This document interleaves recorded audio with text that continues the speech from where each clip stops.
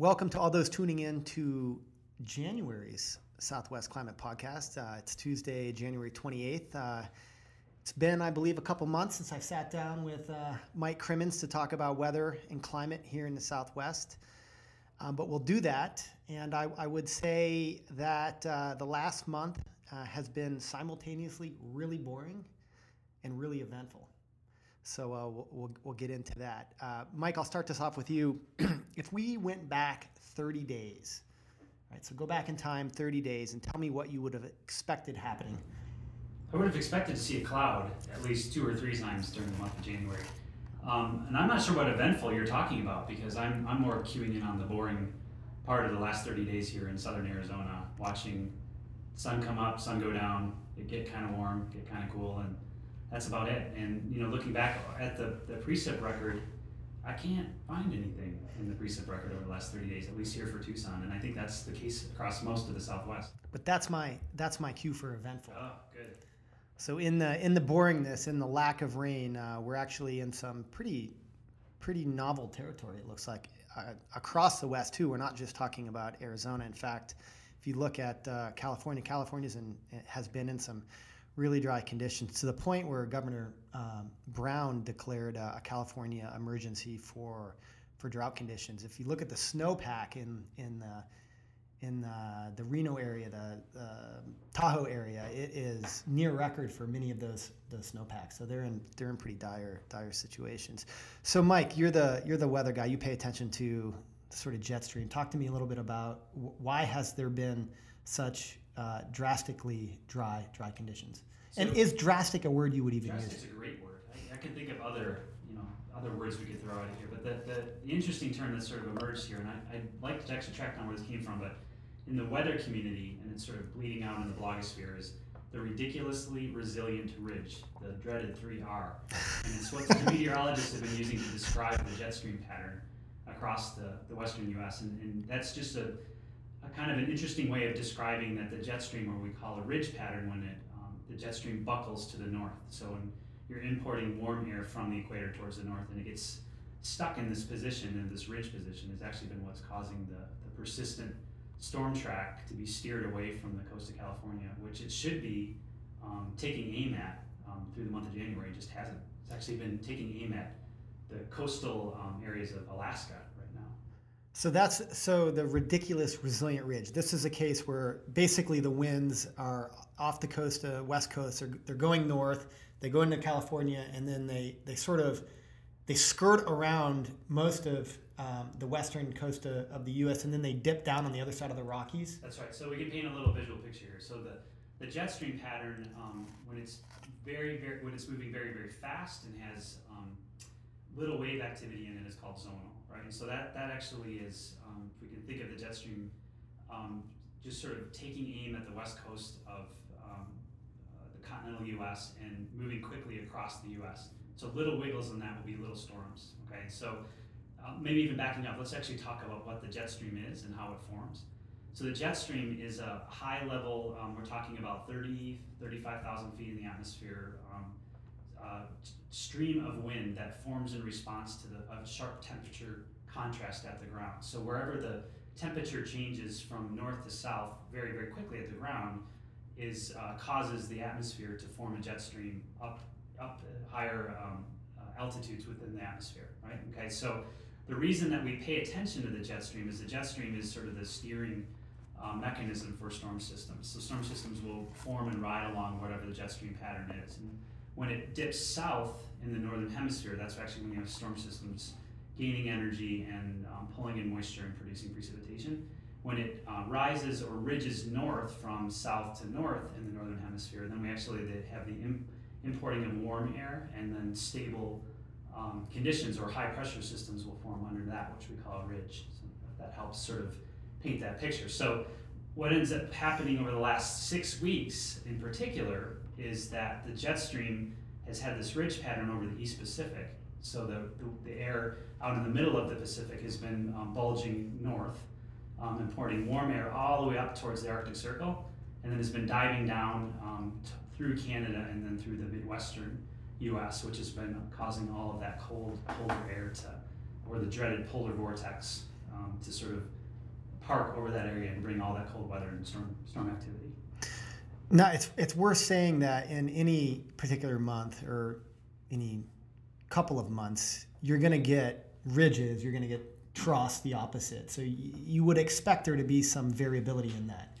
The resilient part of the ridiculous resilient ridge is, in fact, that there hasn't been changing of that pattern. That's right. That's a real key point of this, is that we think of the jet stream. And so you think of the jet stream, we talk about waves. You think of waves on a beach, which are gravity, right? So water is sort of rising up or crashing down based on wave patterns in the ocean.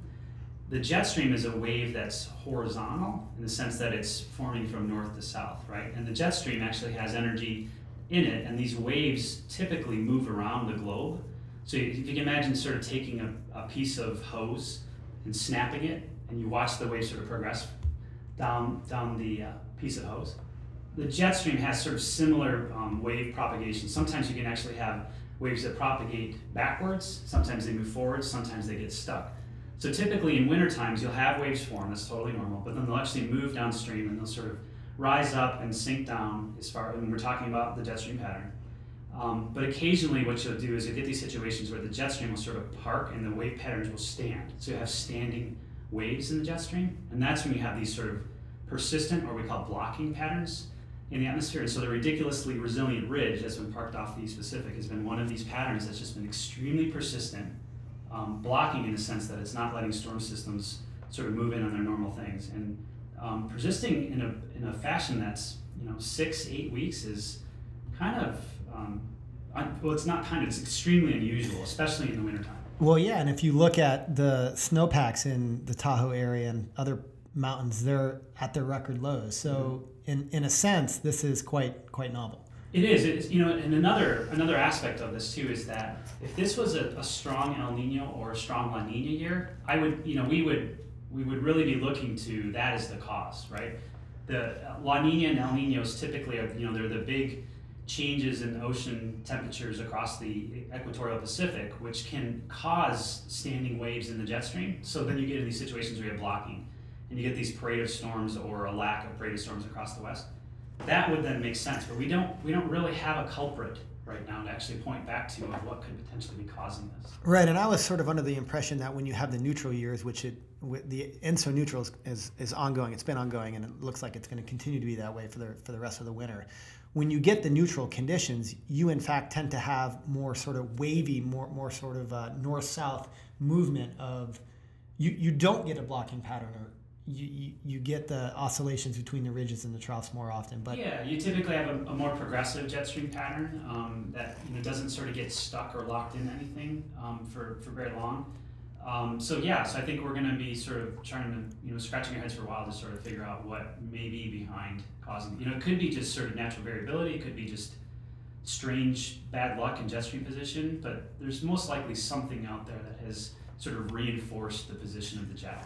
Well, it's funny because as I pay more and more attention to the weather, and as the years go by, there's always something novel about the current winter or the current summer. You know, and this winter it seems like the stamp on it is, in fact, it's been this ridge pattern that's been persistent. But I was sort of trolling around trying to find what other people were saying about this online, and it does seem like a lot of people are kind of scratching their head at the moment. Yeah, I've done the same sort of trying to go in the background, and you look at a lot of the ways that we monitor climate through these different indices, and none of the indices really are very clear winners as far as perfectly describing the current pattern or the persistence in the pattern. There's kind of a mixed signal of a lot of different things, and it that tells part of the story in the sense of you can't set record dry conditions. Some of the precipitation records now being set in California go back to 1895, which is the beginning of the instrumental record. So meaning that we just haven't seen a persistent pattern like that in over 100 years. So that stands out that this is sort of a unique situation. So we should put some numbers, I guess, to this. It hasn't, in Tucson, it hasn't rained here more than a trace since I believe December 2024. So it's been a month and a half now where we've gotten zero precipitation. That's the case for most of New Mexico as well. I'm looking at a map here that says in the last month between December 28th and January 26th, most of New Mexico has experienced about an inch of deficit in precipitation. And in comparison to some of the deficits in the mountain areas of California, which are on the order of 12, 16 inches, it pales in comparison. But of course, we don't get that much rain here to begin with. So an inch is quite significant, and it's quite significant in a month where we tend to get a good fair share of our precipitation. Yeah, I think that, just to put a little finer point on that is that we got to sort of think about the region here. If we start thinking big Southwest, where you lump in like California and you lump in Nevada, there's a real important distinction geographically and physiogeographically across the region is that California has a Mediterranean climate, right? So they get almost all of their precipitation during one season, right? And it's right now. So if they miss it, if they skate through the next couple of months and don't get anything else, they don't have a monsoon. So they don't have a double season like we do down here to do any sort of catch up or make up here. And also our current drought pattern is a mix of a pretty bang up summer monsoon season here that's sort of still lagging in the drought indices through here, and then this really unusual, very, very wet event in late November that 3-day totals were records across parts of the Southwest, and even a little bit of I think it clipped a little bit of Southern California and went up through the Four Corners region. So you've got, we're kind of bouncing around between extremes looking over the last couple of seasons. And so the California situation becomes even more dire in the sense that every day that clicks on and they don't pick up any sort of precipitation means that they won't be able to see anything until next winter, right? We at least have the monsoon season to sort of catch up a little bit in a clearly a different way hydrologically, but still that helps us out a little bit, and it's certainly helped ease drought conditions down here.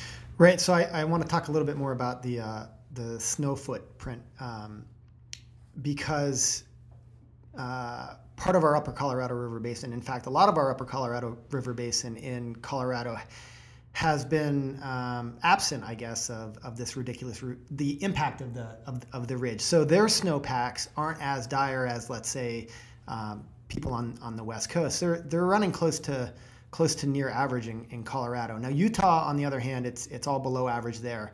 But basically, the Rockies from Colorado up through Wyoming and even in parts of Montana and Idaho haven't fared as poorly as other places across the West, and that again is an impact of the sort of trajectory of that of the jet stream, where it was sort of coming down on that side on the eastern side of the Colorado or on the eastern side of the Rockies on the Rockies as well, and so it's brought storms there. So that's kind of good news for the water supply here. The early stream flow forecasts for the Colorado are all around 90 to 100%. So that's at least somewhat optimistic.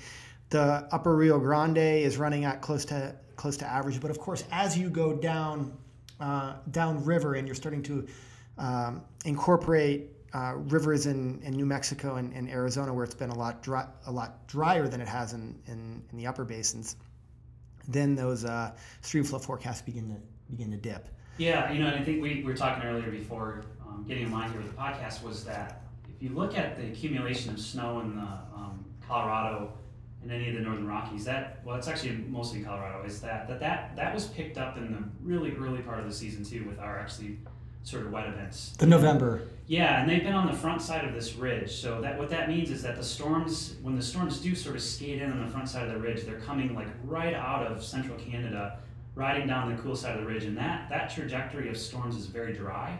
So even when you do get a storm that kind of comes through the sort of Intermountain West, it's one of those cool, dry Alberta clippers, and they don't really put down much. So all that snowpack that they're dealing with was put down in a couple of storms in late November, early December. So it's preserved. It's preserved, yeah. I mean, we're not talking that they've been in the they've been in this sort of wet pattern. All they've been doing is they've been in a cool pattern. They've sort of shut the fridge door and have kept that snowpack on ice. And that's what the stream flow forecasts are actually responding to. It's not that they've sort of tracked on and accumulated precip. We haven't. They've been in sort of the same dry pattern, just on the cool side of it, which has helped things going. That's not a sustainable pattern. So as we get further into January, well, we're pretty far into January. If we get into February, we start picking up snow. Those forecasts are going to drop through the floor.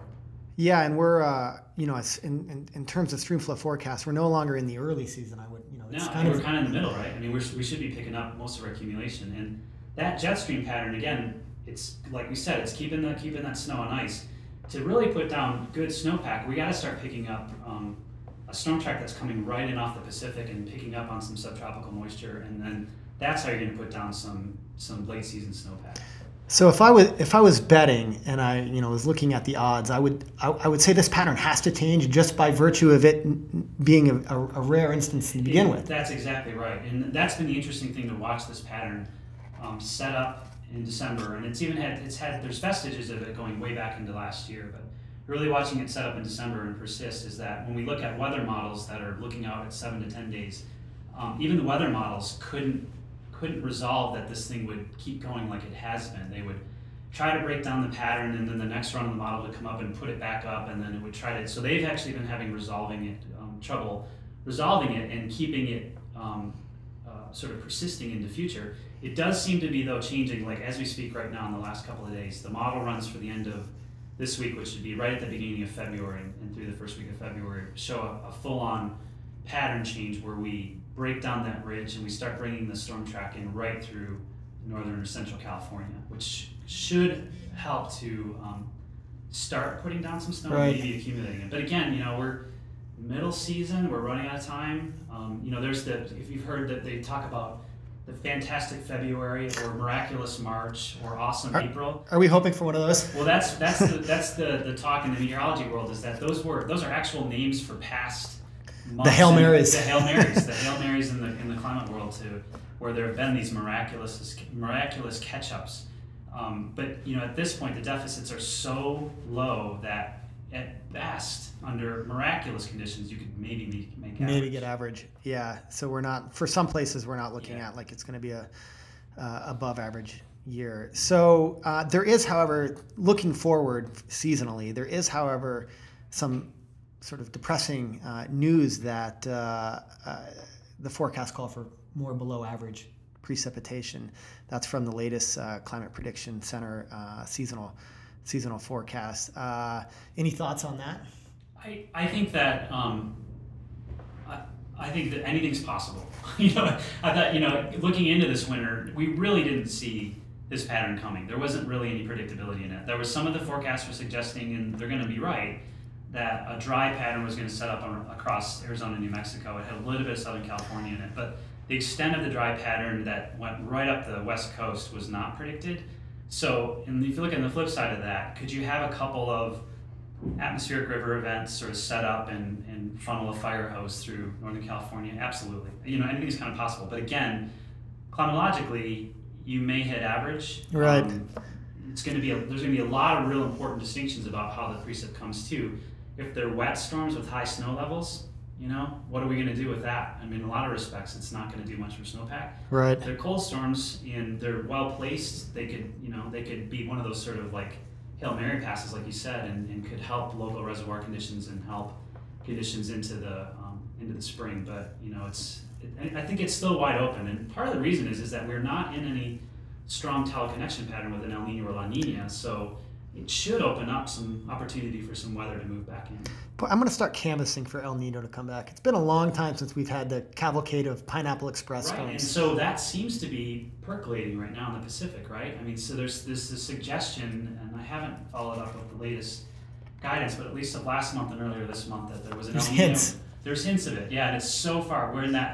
There's been hints of it in the past, though. There have been, and we're at that way outer limits of predictability, and we're actually now coming up against the spring predictability barrier. We're even outside of that coming into the spring. But some of the suggestion was that an El Nino may set up in midsummer, which is sort of the classic setup. The problem with that is that there's a real subtle and not very clear signal on an El Nino setting up in the middle of the summer on our monsoon. And we had an issue with that where an El Nino moved in real quickly in June and July in 2009. And if anybody remembers that turned out to be a pretty bummer. It was the second half, right? It really fizzled. Yeah, it was like we had this summer breakdown in the monsoon pattern, monsoon ridge in particular, August became very, very dry, record dry.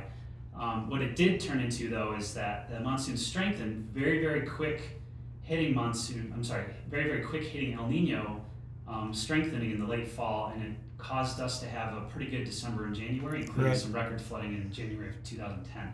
Again, this is all a little bit crazy 8-ball forecasting, because that signal is not very strong in the summer, and we're at the way outer limits of the ENSO or El Nino predictability at this point. Well, one thing we should do is we should revisit if this sort of ridiculous resilient ridge when people do sort of diagnostics and come up with perhaps some good climate explanations for what was going on. Come back to this, because I would be interested in learning about some of the underlying potential causes or all of the connections that contributed to it. So let's keep that in our back pocket. It's that detection and attribution. And so the last real big push on that kind of event was the Texas drought of a couple years ago, right? And so a bunch of papers came out. I think it was Texas 2011. 2011, that's yeah, right. And so a bunch of scientists went in, and several teams actually went in and did detection and attribution modeling exercises to try to figure out what was actually causing that. And there was this real strong La Nina